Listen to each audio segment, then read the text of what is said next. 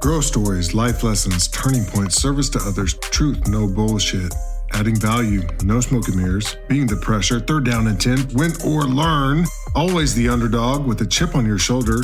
These are the things that I think about when I talk to this group. From Service Academy fleet leaders, NFL players, NASCAR drivers, tech gurus, private equity, small business, big business, to the entrepreneurs making the way of the future, winning at all costs with uncompromised integrity, paying the price of admission. Let's go.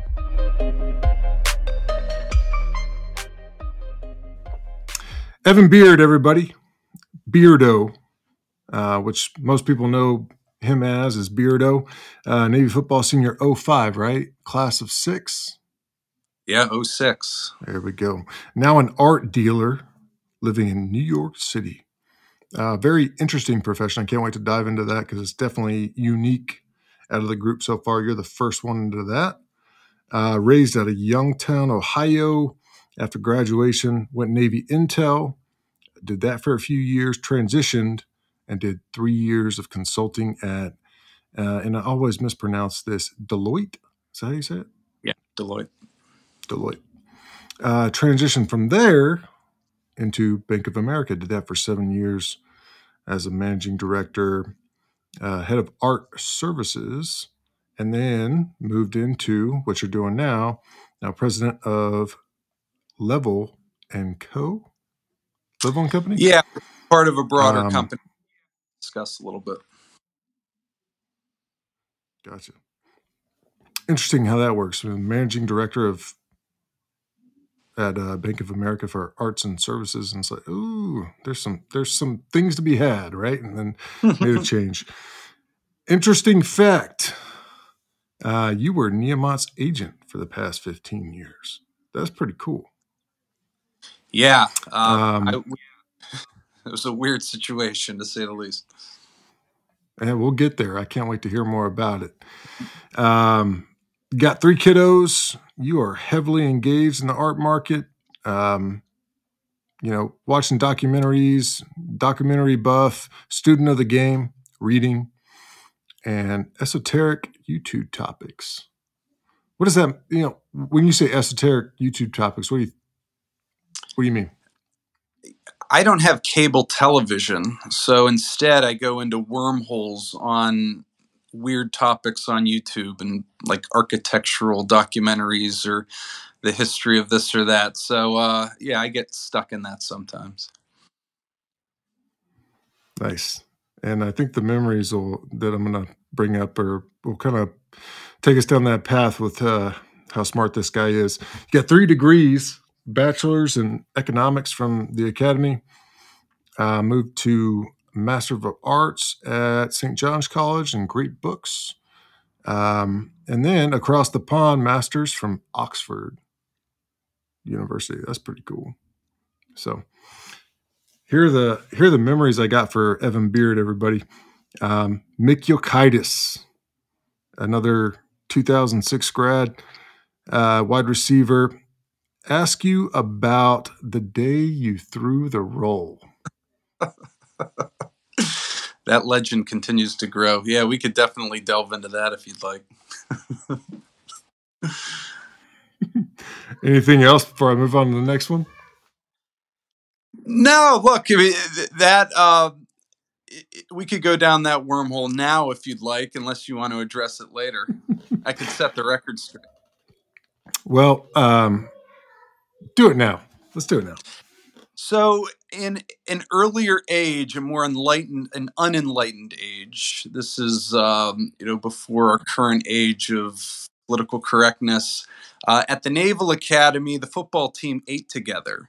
And if a female would walk into their environment, all hell would break loose. It was sort of like, this partly ironic sense of boorishness. It was partly just, growing up at the Naval Academy and a lot of very immature men making a scene and making, asses out of themselves.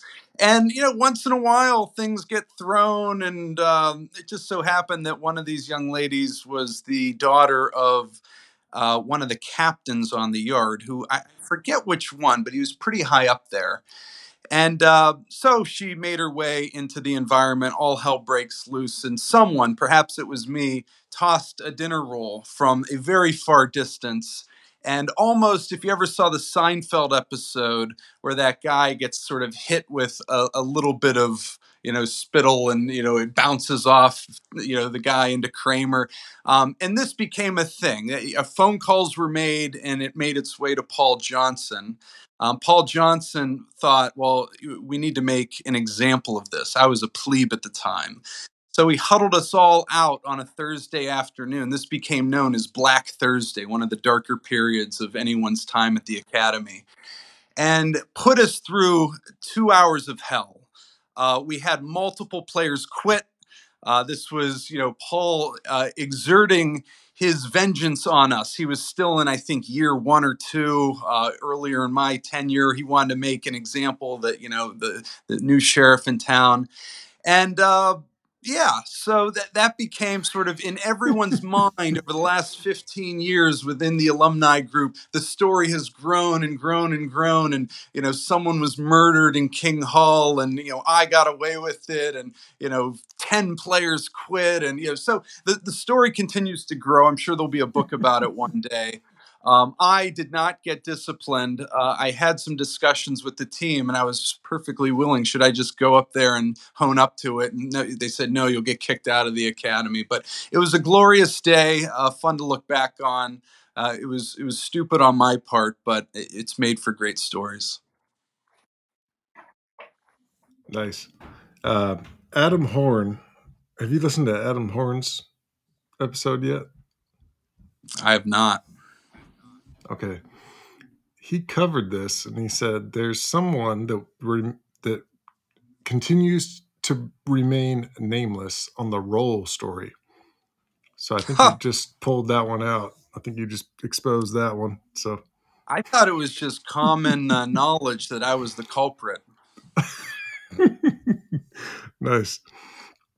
All right. Another Mick Yokitis memory was he said you were 21, but you acted like you were 40. That the guys go downtown, saw you in the cigar shop talking with the older guys, like at the cigar place, making conversation. Hey, I'm here to learn something from you guys. Like that was pretty cool. It was fun to hear that. Like an old man stuck. That y'all would have heated arguments surrounding politics with the guys. Yeah, I think it was that you put a. Go ahead. I think there's a minor delay here, but yeah, it was, I think, a period of just as the Iraq War was getting started, Fox News was in its infancy, and it was a good time to have political debates. So lots of dynamic political debates on the team. I'm sure. I remember going through that in high school, so it makes sense. That you put a life-size cutout of President Bush in the house that y'all lived at, and it made Bobby Mack a little mad. Yes. Again, not because we were great fans of President Bush, although I thought he was a decent guy. More so that Bobby and his young wife at the time tended to be on, the left part of the political spectrum, which I completely respect. And if there was one way to get under their skin would be to have a life-size cutout of George W. Bush. So if you're an immature college guy trying to get under your roommate's skin, that's what you do. Awesome. He also said that you're a great friend, a stud player, that you tore your ACL for the second or third time, played some nose, that you were known as Beardo the Weirdo. Everything's true there except the stud player part. I was luckily part of the jokingly worst recruiting class in the history of the Naval Academy, in my opinion. I don't know about that. No, I mean, look, there's some good friends in that class, but Navy was coming off an 0-10 season. Charlie Weatherby gets fired.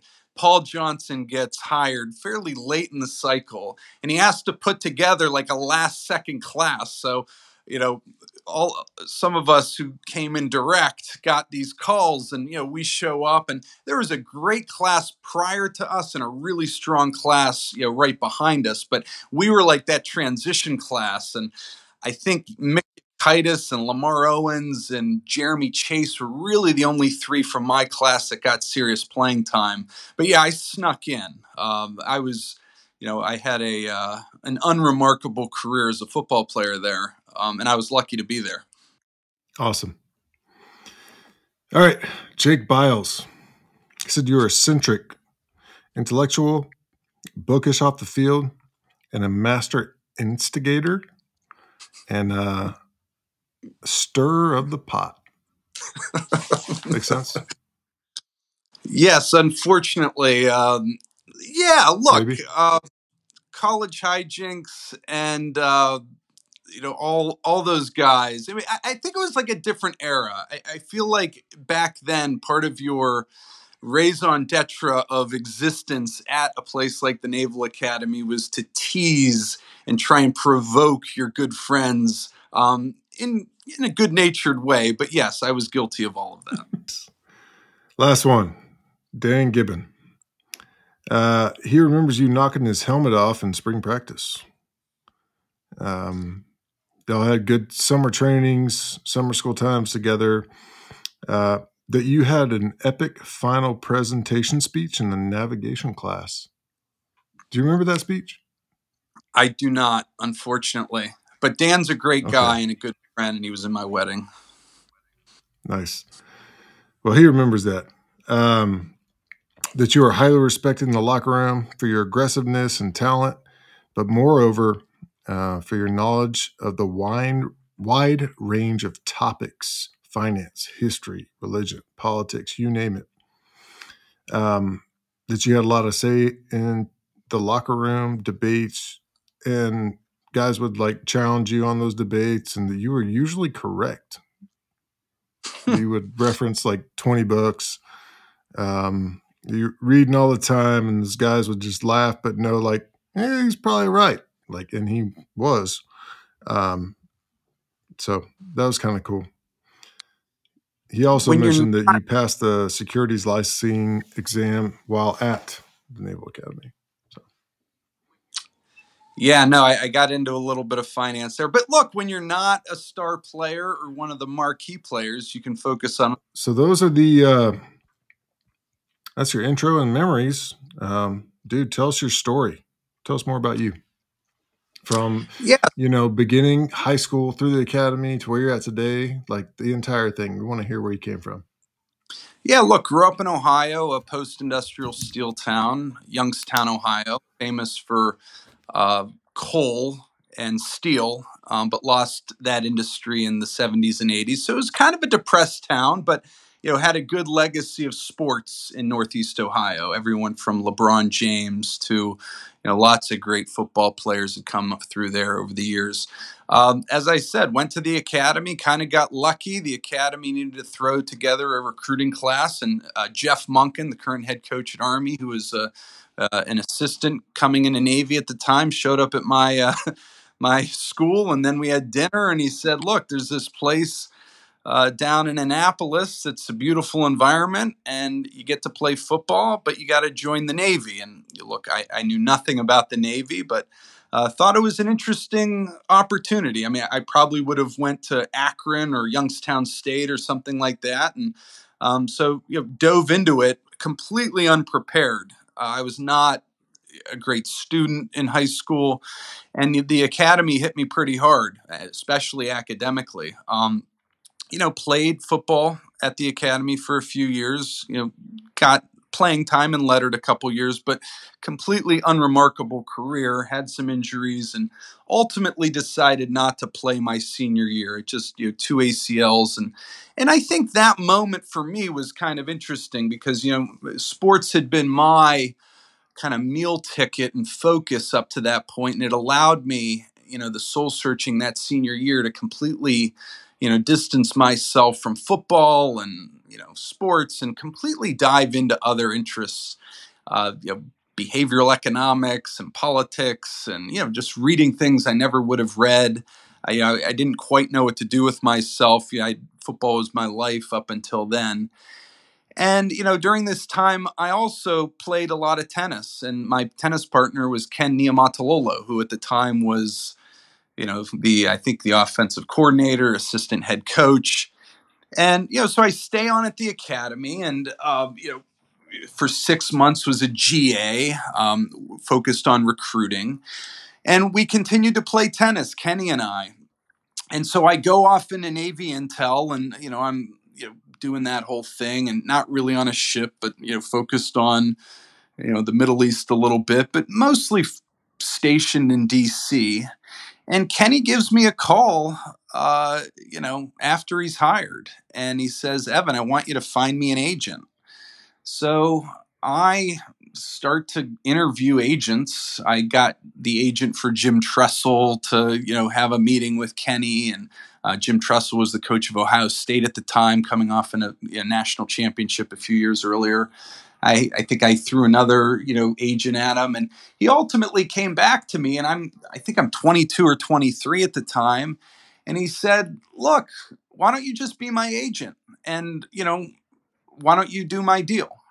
And so this was right after Kenny's first year. They went 8-5. They, I think, went to like that little bowl game in Washington, D.C. And he had not a great contract in that first year. What's he going to do? Turn it down? So Navy had all the leverage. So I'm a 23-year-old, and I remember the night going in and sitting down with Chet Gladchuk, the athletic director, and I even remember Chet, not taking me too seriously as he shouldn't have. And not to say like our first deal was a remarkable deal. I forget what it was, like a 5-year thing or something like that. But that was actually good fun. I don't know if I was supposed to do that while I was in the military. I had asked people, and most people said, no, you shouldn't do that. But it set me on really a nice 13 or 14 year run with Kenny. And so kind of like a side hustle. I never took another client really. Oh, I had conversations with others, but so we redid the deal probably 4 times while he was there. And it was just so much fun being part of that and, keeping one foot squarely in Navy football and strategizing with him and, fielding all his interests and offers from other schools. And so that had really allowed me to stay in Navy football, even more so than probably when I was playing at the academy. Nice. And so that was great. Awesome. Real quick, I got to ask, because I did read an article on you that was written this year about, your path. And you had the opportunity to go to a whole bunch of other Ivy League schools out of high school. And you had a lot of different, offers there, but you decided to go to Navy. Why? What made you commit to that path? Well, an Ivy League school to me was not an Ivy League school at that moment. It was a Division II team with a football program. So I had no academic prowess at all. Again, a completely unremarkable academic history in high school. So, I even forget some of those schools and probably some Patriot schools like Lehigh and Lafayette and those types. So to me, it was just a chance to play for a team that played against Notre Dame and the Army-Navy game. And, back then Navy's schedule had NC State on it and all these teams. So it was really, night and day. Also, Ivy League programs, I don't know if they gave full rides, so the chance to kind of get my academic career paid for. But no, and there was a guy that played at Navy named Andy Zetz, who had went to my high school. He was actually a senior when I was a freshman. And, he really was influential. He gave me some advice and, I looked up to him all through high school and respected him a lot. So kind of followed in his footsteps. Gotcha. Cool. So you go through the academy, you end up, being Niemann's agent there, and then you get into Navy Intel. How does that whole thing go for you after graduation? You get into Navy Intel. What'd you do there? Yeah, I would say, again, it was a 5-year. From what you can say. Well, look, I wish I had these crazy stories of sort of like, super secret missions in the Middle East. I will say I was lucky in the sense that I got to focus on the Middle East. So I went into a group that did bilateral negotiations with Middle East governments. And I was a very junior officer at the time, so I was on a bigger staff. And ultimately was on the Navy staff, and they sent me around the Middle East. So I had a lot of nice travel. I stayed in a lot of nice hotels, and I can't say I was ever in harm's way. I don't know if, there's never going to be a book written about my time in Navy Intel, but I learned a lot. It was really interesting to understand, what the Israelis think of the Saudis, and why Pakistan views us through the lens of India, and why Iran is angling towards Qatar and has a rivalry with Saudi Arabia, and why Kuwait is such an ally based on our history. So that was very interesting, and I enjoyed every minute of it. Again, fairly unremarkable 4 years. I mean, everyone on this podcast probably did more heroic things and probably had a bigger impact on our national security, but I thought it was great. Gotcha. What was your biggest learning out of that whole experience in Navy Intel? I think one that you walked away with, it was like, man, that was, whoa, I did not really realize that. And yes, it's crazy. I think the biggest thing I learned is there are no permanent allies. There are only permanent interests. And the other thing, nations don't operate because of trust. They operate because of self-interest. And if you look at foreign policy through that lens, we are not friends with the UK because we have a great history or because we can trust them. We have interests that align as open democracies, and we have policy interests towards other nations that align because of our self-interest. So when you look at the Middle East, it was always interesting to me. Until I became a Navy Intel officer, I would always wonder why Israel was so aligned with the United Arab Emirates, or they had really good relations with the Saudi government, where if you took a step back and you looked at like their religious differences and their cultural differences, but it all comes down to self-interest. If a nation will be aligned with another nation, not out of history, not out of trust, but completely alignment of interests. And the moment those interests unalign themselves, then nations will cease to be aligned on an issue. So anyone who tells you, oh, we have a great trustful relationship with another country, it's going to depend on what issue, and that trust will disappear overnight the moment our interests are unaligned on that issue. Yeah, what can you give to me? Right.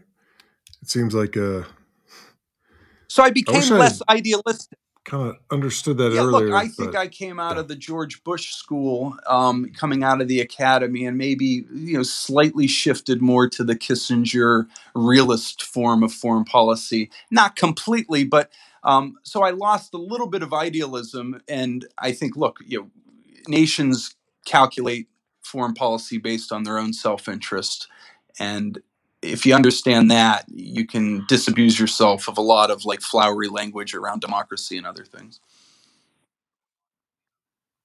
Awesome. Good stuff. I'm loving it already. All right. So you move on from the Navy Intel world, and then you transition into the civilian workforce. How did that go for you? Yeah, look, for me, I did go to Oxford for like a transition year, studied over there, studied some economics, primarily just because I thought, most people pick a college and focus on something that they want to study, or, they want to go into investment banking. For me, honestly, it was to me a really interesting opportunity to go to England and study at a historic university and just, lose myself in a really interesting environment and go to the debates and go into London. So it was almost like a gap year from the military. And, my hair got a little longer, and, I hung out with people from, different parts of society, and I think it calmed me down and took a little bit of my edge off, at least from a military perspective. But, it probably wasn't the smartest move in terms of getting a job back in the United States. Here am I over in England. It's a 1-year program. So I didn't do like a 2-year MBA where you do a summer internship at a hedge fund or a private equity firm or an investment bank or consulting firm. So I did kind of use my kind of Navy background to get in with Deloitte. I knew the moment I got there, I did not want to do federal consulting and be sort of stuck in the federal government, helping them reduce costs or something. So I, a year in, moved to New York City and, started to work. Hey, real quick, I got to butt in there. Reducing the federal government's costs. Well, I would say this. What can you say about that? There's a lot of consulting firms that get hired by the federal government to make them more efficient. The federal government does typically, except for the post office, doesn't have revenue. So a consultant who's looking at the federal government in any way is almost always looking at some sort of cost reduction process. And when you get in there and realize that almost every federal government branch in any part of the government has every incentive to spend every dime they make. Otherwise, that line item gets reduced in the next year's budget. So you're pushing a rock up a hill.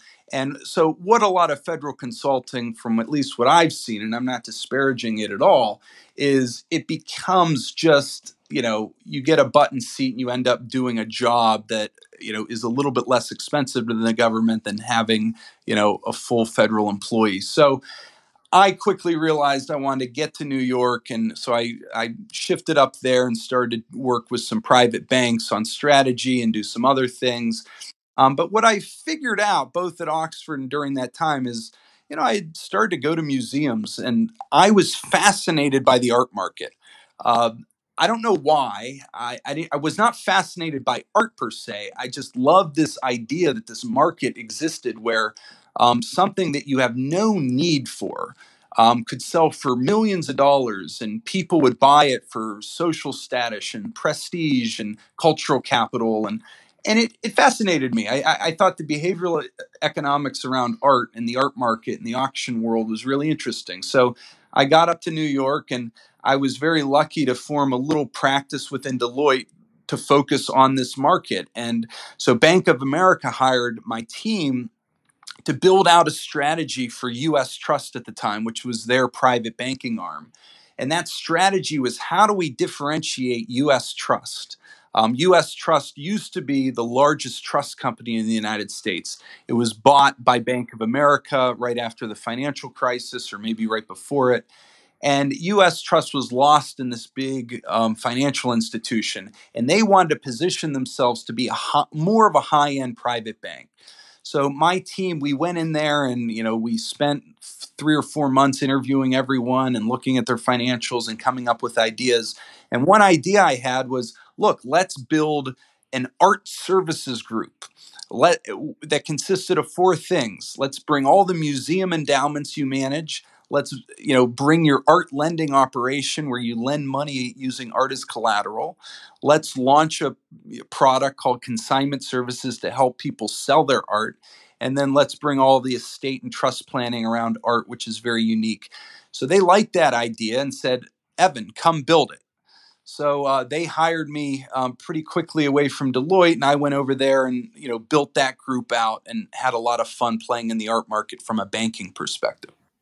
I think I lost a little bit of that there, but all good. We'll keep moving. So you get into the art, at Bank of America.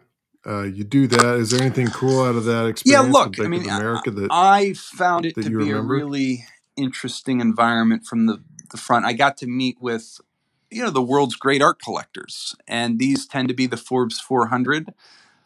These are, if you look at the wealthiest people in the world, they tend to be the biggest art collectors. So it was kind of fun getting in there and understanding what drives them to, allocate, in some cases, $1 billion of their net worth to art, to pigment on canvas.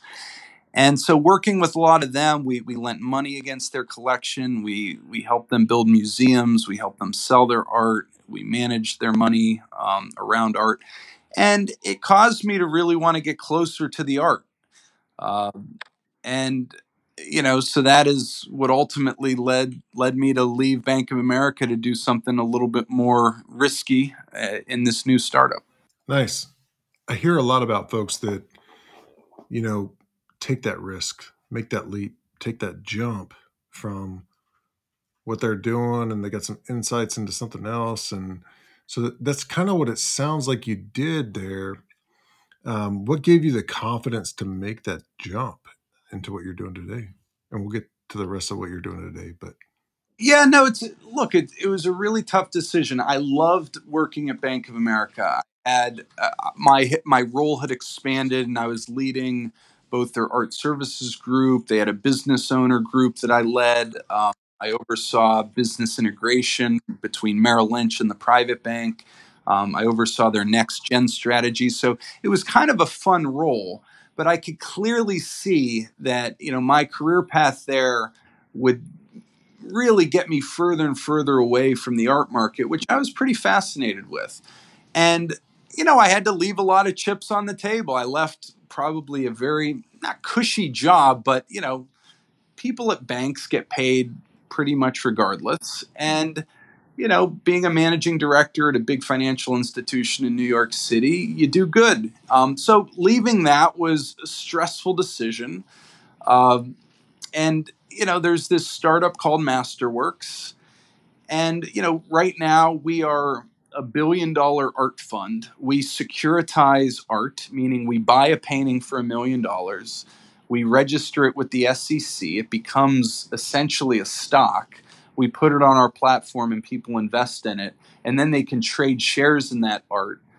So I oversee, the secondary trading market, as well as I oversee the actual collection and when we want to sell things. So we have a gallery on the Upper East Side, which is that Lavelle and Company, an homage to Andre Lavelle, who started the first art fund in the late 19th century, early 20th. And look, we have $30 million Basquiat paintings. We have Picassos. We have one of the great art collections in the world, and it's going to be a multi-billion-dollar art collection at one point, and we're selling art out of it. I don't know whether this enterprise will be successful long term. It's a very risky. We're a 4-year-old toddler right now. We have a nice valuation. We did a Series A. We raised about 110 million with a $1 billion valuation. So we have a chance. But like any startup, who knows? I mean, these are choppy economic waters right now. so what are you doing now? You are an art dealer. And I think you talked a little bit about it already, but like, what are your nuts and bolts? What are your basics that you stay focused on now, day to day, and what you do? It's about as far removed from the military as I could have gotten. I mean, interestingly, there really was. The military was kind of chapter one, and then what I'm doing now. There's zero overlap. My military background, I never really talk about it because it doesn't have a lot of relation. But I took a lot of skills from the military. Certain disciplines that I do try and apply here. But look, my day to day is my world has shrunk a little bit. I now go to a little gallery on the Upper East Side of Manhattan at 74th Street, a little townhouse. We have paintings in there, all of them worth between $1 and $30 million. And I reach out to the big art collectors in the world to try and sell paintings. And we do deals in other ways. An example, in 2 weeks, the major evening auctions will happen at Christie's and Sotheby's. So an example of a sale for us, we have a $4.5 million painting in the Christie's sale, and it's by a artist named Yayoi Kusama, a Japanese artist. The way that we're going to sell this painting is we went to Asia. We got one of our partners at Christie's in Hong Kong to find a buyer for this for $4.5 million. But rather than buy the painting, he wanted to guarantee the painting and take it to auction. So what that means is it will sell at $4.5 million. But if the bidding, say, goes to $5 or $6 million, that gentleman who guaranteed it will get a split of the overage above $4.5 million. And for us who consigned it, we're guaranteed to get our $4.5 million. But if it sells for $6 million, we'll get also a split of that overage. And then, the auction house will make a little money as well. So that's the interesting part of the art market. These are really interesting structured deals. They happen across multiple continents, and we both buy and sell artwork through this fund in this way. And I find it to be very stimulating. It's also the most difficult thing I've ever done because no one needs art. No one needs to spend $1 million on a work of art. So you need to convince them. So we're in the business of desirability and making people believe they can't have what they want. Nice. Who's the most interesting person that you've met in your current field? Ooh, the most interesting. Let's see. Oh,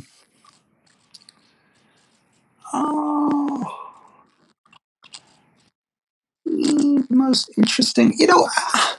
Look, I would say there's an inverse proportion typically to someone who's made $1 billion and how interesting they are.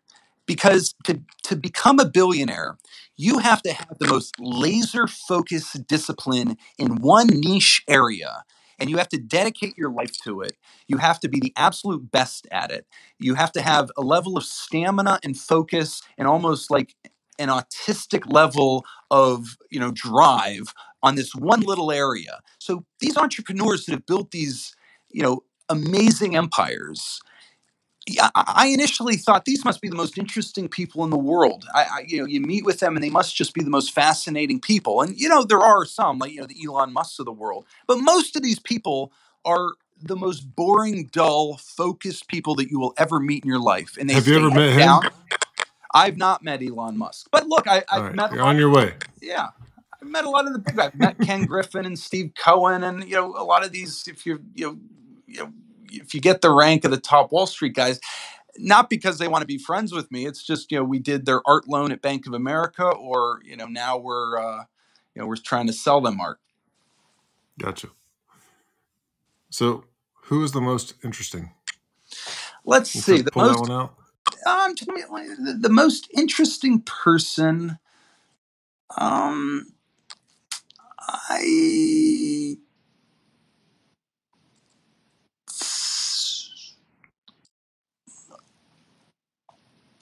Look, the most interesting person I probably met was,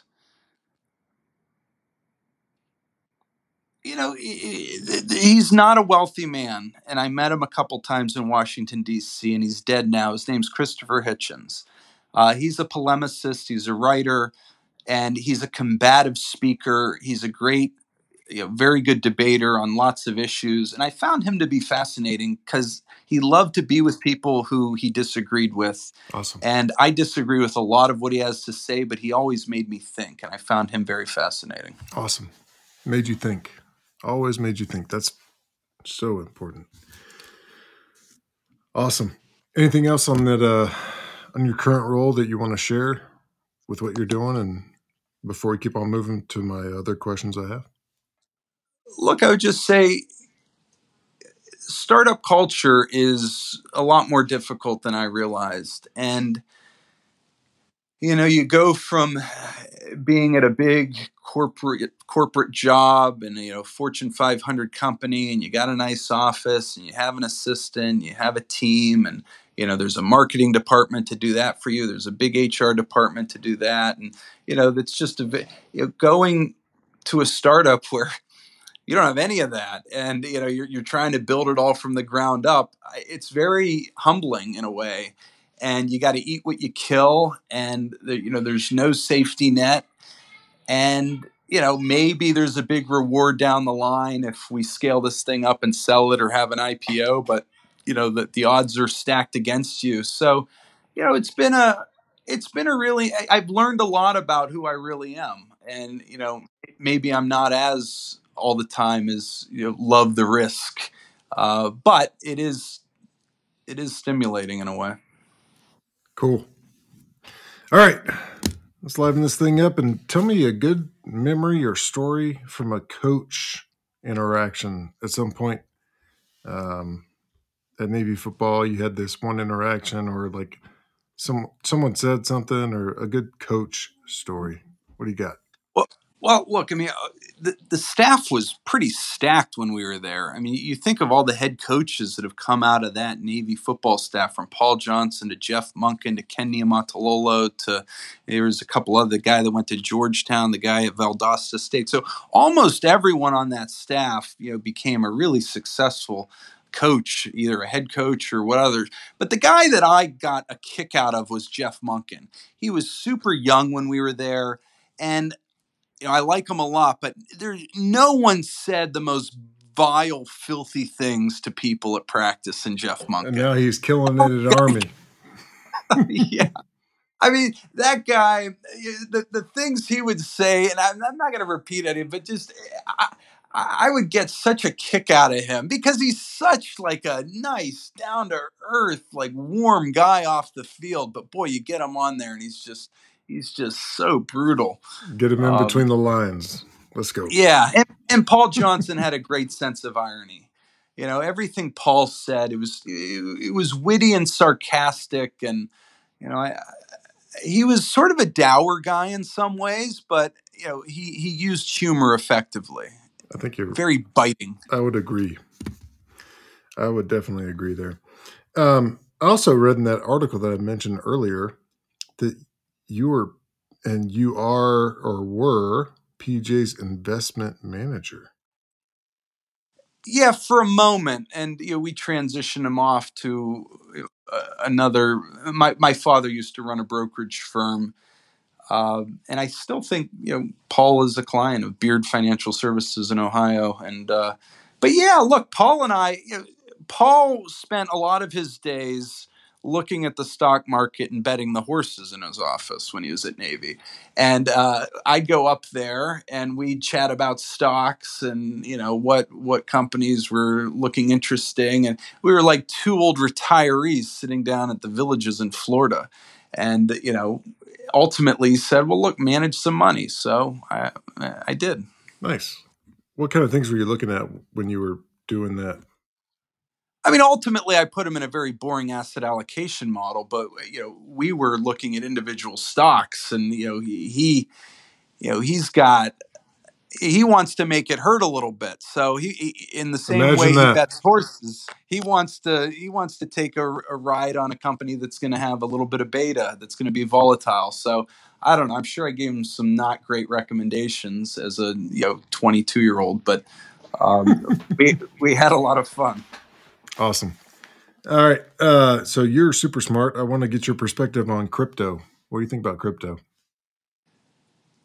I am more excited about the technology behind crypto, and I'm more excited on that technology as it applies to the most boring parts of life.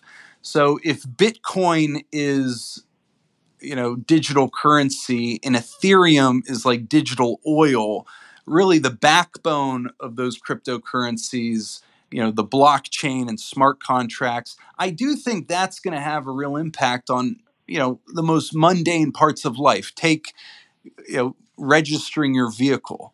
There will be a day where you're not going to have to go through that painful process of going to the DMV and almost wanting to kill yourself at the inefficiency of it all and filling out all these papers. And what you're going to have is you're going to have a non-fungible token that's going to be on the blockchain registered to your car. It will have a node on the blockchain the moment it comes off the assembly line, and its chain of ownership will forever, from the moment it was created, be there, and its title will be passed. And if you want to pass your title to your son, you click and it'll just shift. So I think non-fungible tokens and some of the cryptocurrencies, and I think they're going to have a huge impact on the most mundane aspects of life.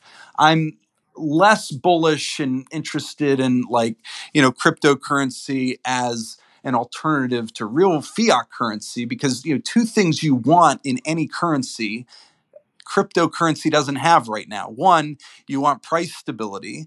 It's very volatile. And then two, you want usability. You can't use it for anything except for, drugs and, other, transactions on the. So it doesn't actually, it's not the most useful thing right now. But I think it's the technology underneath it is going to have huge lasting impacts on many areas of finance. So in order to make that lasting? What is it going to just require like a central node, or like what would unleash this beast in order to make it real?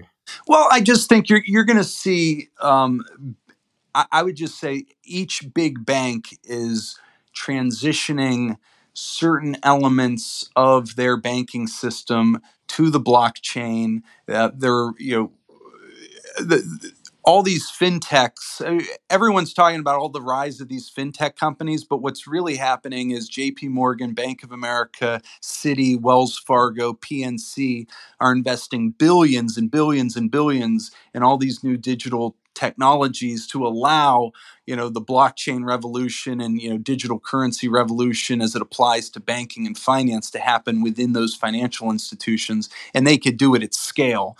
So you're I think going to start to see what all the enthusiasts around crypto didn't want to happen, which was the reason crypto has existed was it didn't need an intermediary like a bank, and didn't need to be backed by a government. But what you're going to see is crypto is going to be highly regulated around the world, and its most important application, the blockchain underneath it, is going to be co-opted by very large financial institutions. And yeah, I don't know whether it's all connected and centrally managed, but you know that's going to slowly happen or quickly happen, but it's going to apply to the more mundane aspects of our life. Gotcha. Cool. No, I've been trying to learn more about that, so I think you answered some of my questions for sure because you're super smart.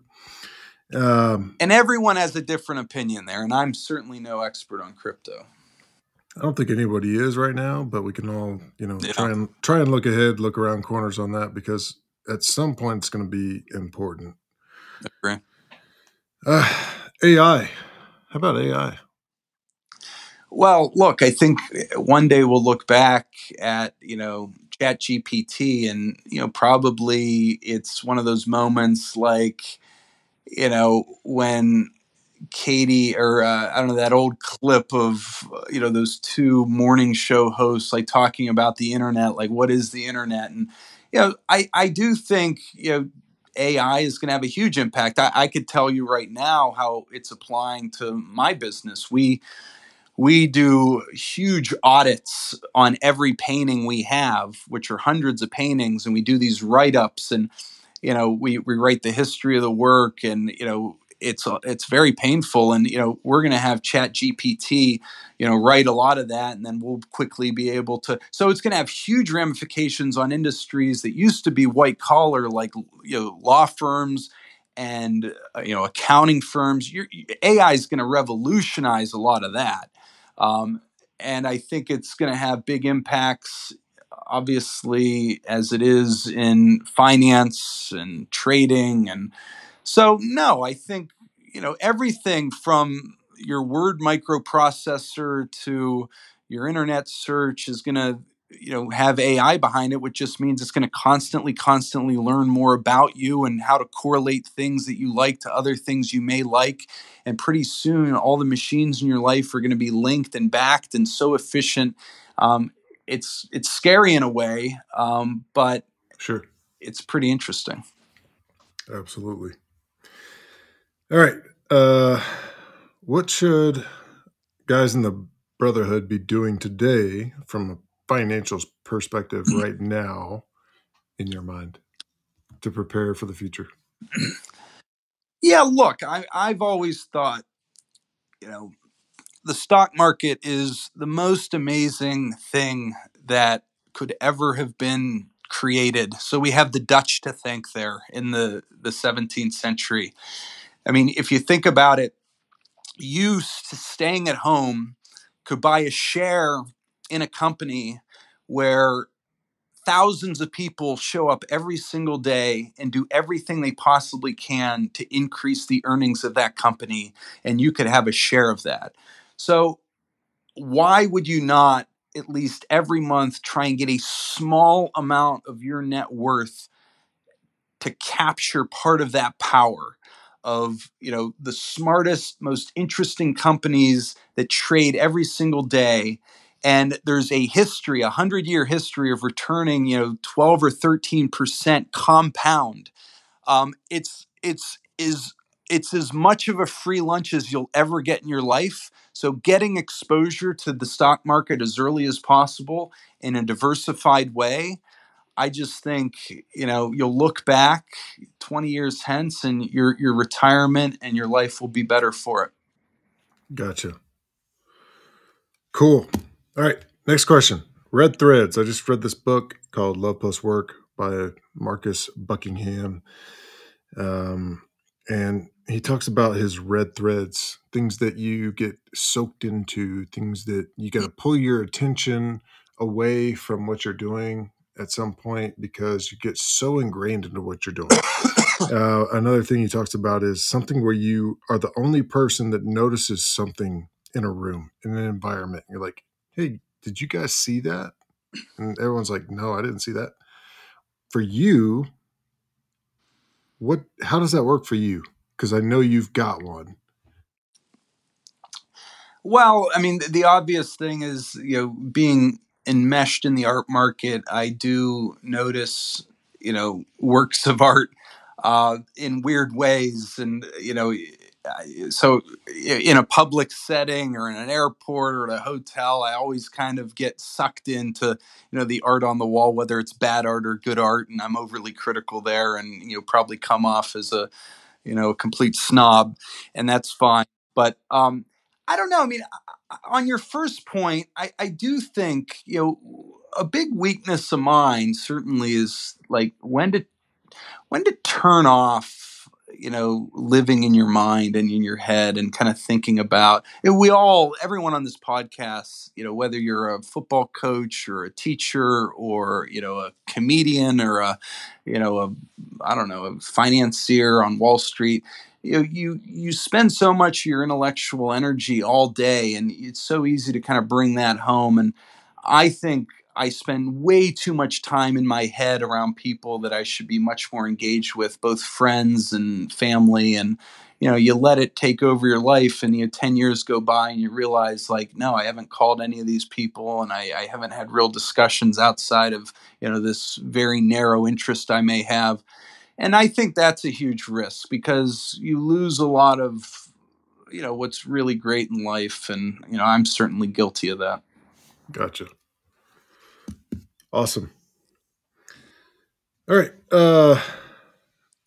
What else about the, strange nature of the art market? Is there anything else there that everybody needs to know about, work? Look, Yeah. at the risk of being sort of promoting my one little piece of cinema that I've ever been involved in, I was lucky in 2021 to be in this movie called The Lost Leonardo. It's a documentary about a painting that was in Louisiana, of all places, and in 2005 was bought for $1,700 or something like that. Well, fast forward a decade and lots of various things that happened, and the painting sold for $450 million, the most Goodness painting gracious. ever sold in the history of the world, bought by the Saudis.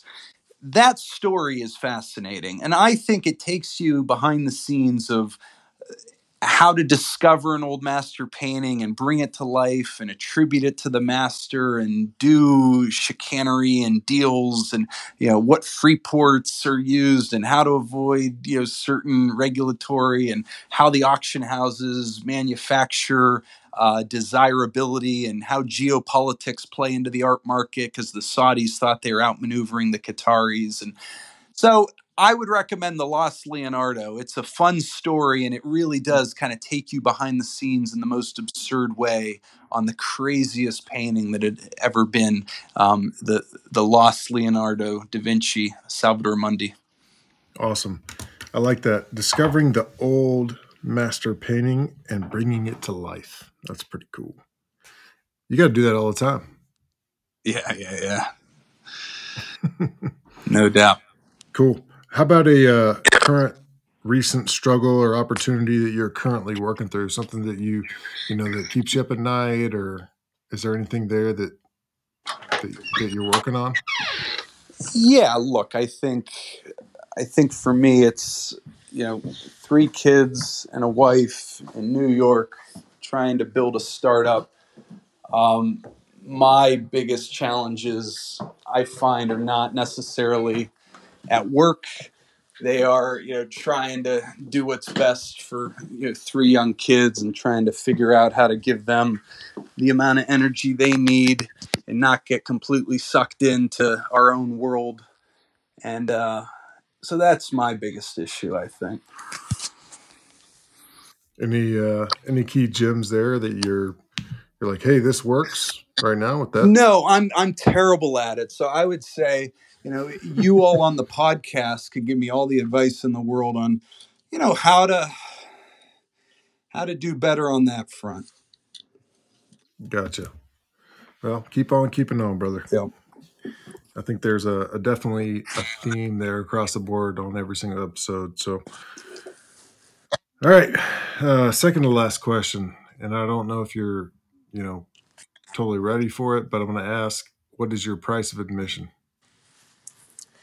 So help me understand that. Your price of admission, usually, the struggle, the perseverance, climbing the mountain. What do you go back to that makes you, move, or, you know, um, the love plus work, the getting your face put in the dirt? How do you get back up? How do you keep moving? What is that to you? What do you think of when you figure out how to climb over those obstacles? Yeah, no, it's a really interesting thing to think about. I mean, I think, I have not had huge accomplishments, but I've also not had, as many of the setbacks that I think of some people who've lost a family member early on, or got fired early on in their career, or lost a comrade, or someone in warfare, or lost a limb. I've been very fortunate, not to face a lot of so my struggles have always been kind of micro struggles, that all the boring things we all deal with. And I'm not the most self-reflective person. I'm not the one who's constantly like looking in the mirror and, how can I do better and better and better? So I think, surrounding yourself with people who can be brutally honest with you and say, Evan, you're being an idiot, or Evan, this is dumb, or, someone that can keep you absolutely grounded, or, in terrible times when you're facing, that absolute struggle, you can call and just, have a complete honest conversation with who will be there for you. There are very few people who have people like that in their life. I mean, maybe a father, a brother, a good friend. So I know there's people listening here who have reached out over the years and sort of, in great times have given that congratulation, and in down times have said, hey, it's going to get better and all's going to be good. And, if you got some of those in your life, cultivate them, because that is super 100%. special. Yeah, that's awesome. Cool. Last question. What did you learn today? Look, I mean, this has been quite fun. I don't think I've ever actually done this. I mean, I'm not an interesting enough person to have a forum to kind of talk about my life like this. So, you forced me to actually open up a little bit and have an interesting kind of, thinking about the last 20 years or so. And look, if your podcast is listened to by mostly Naval Academy guys and Naval Academy football team guys, I mean, what is a better group to have behind you? I mean, I don't work with many of them in my career, but I've always had a group of them to reach out to. And I've always, had Mick Yakitis to chat with about football, and, Dan Gibbon about other things. And, it's just so nice to have a group of guys that at any point in your life you can reach out and talk to on a myriad of issues.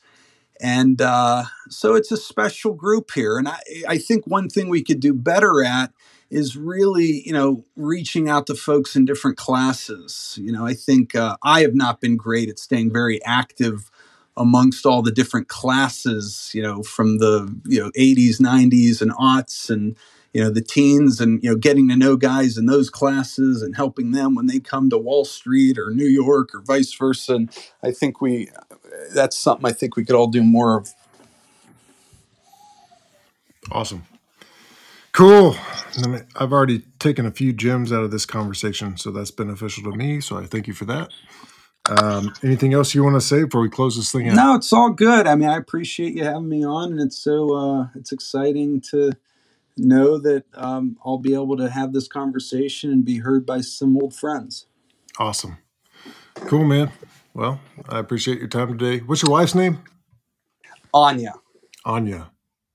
Tell Anya thank you for your time tonight. No, I appreciate it. Because I know how that goes. So it's all good, man. Thanks so much, Tony. Cool.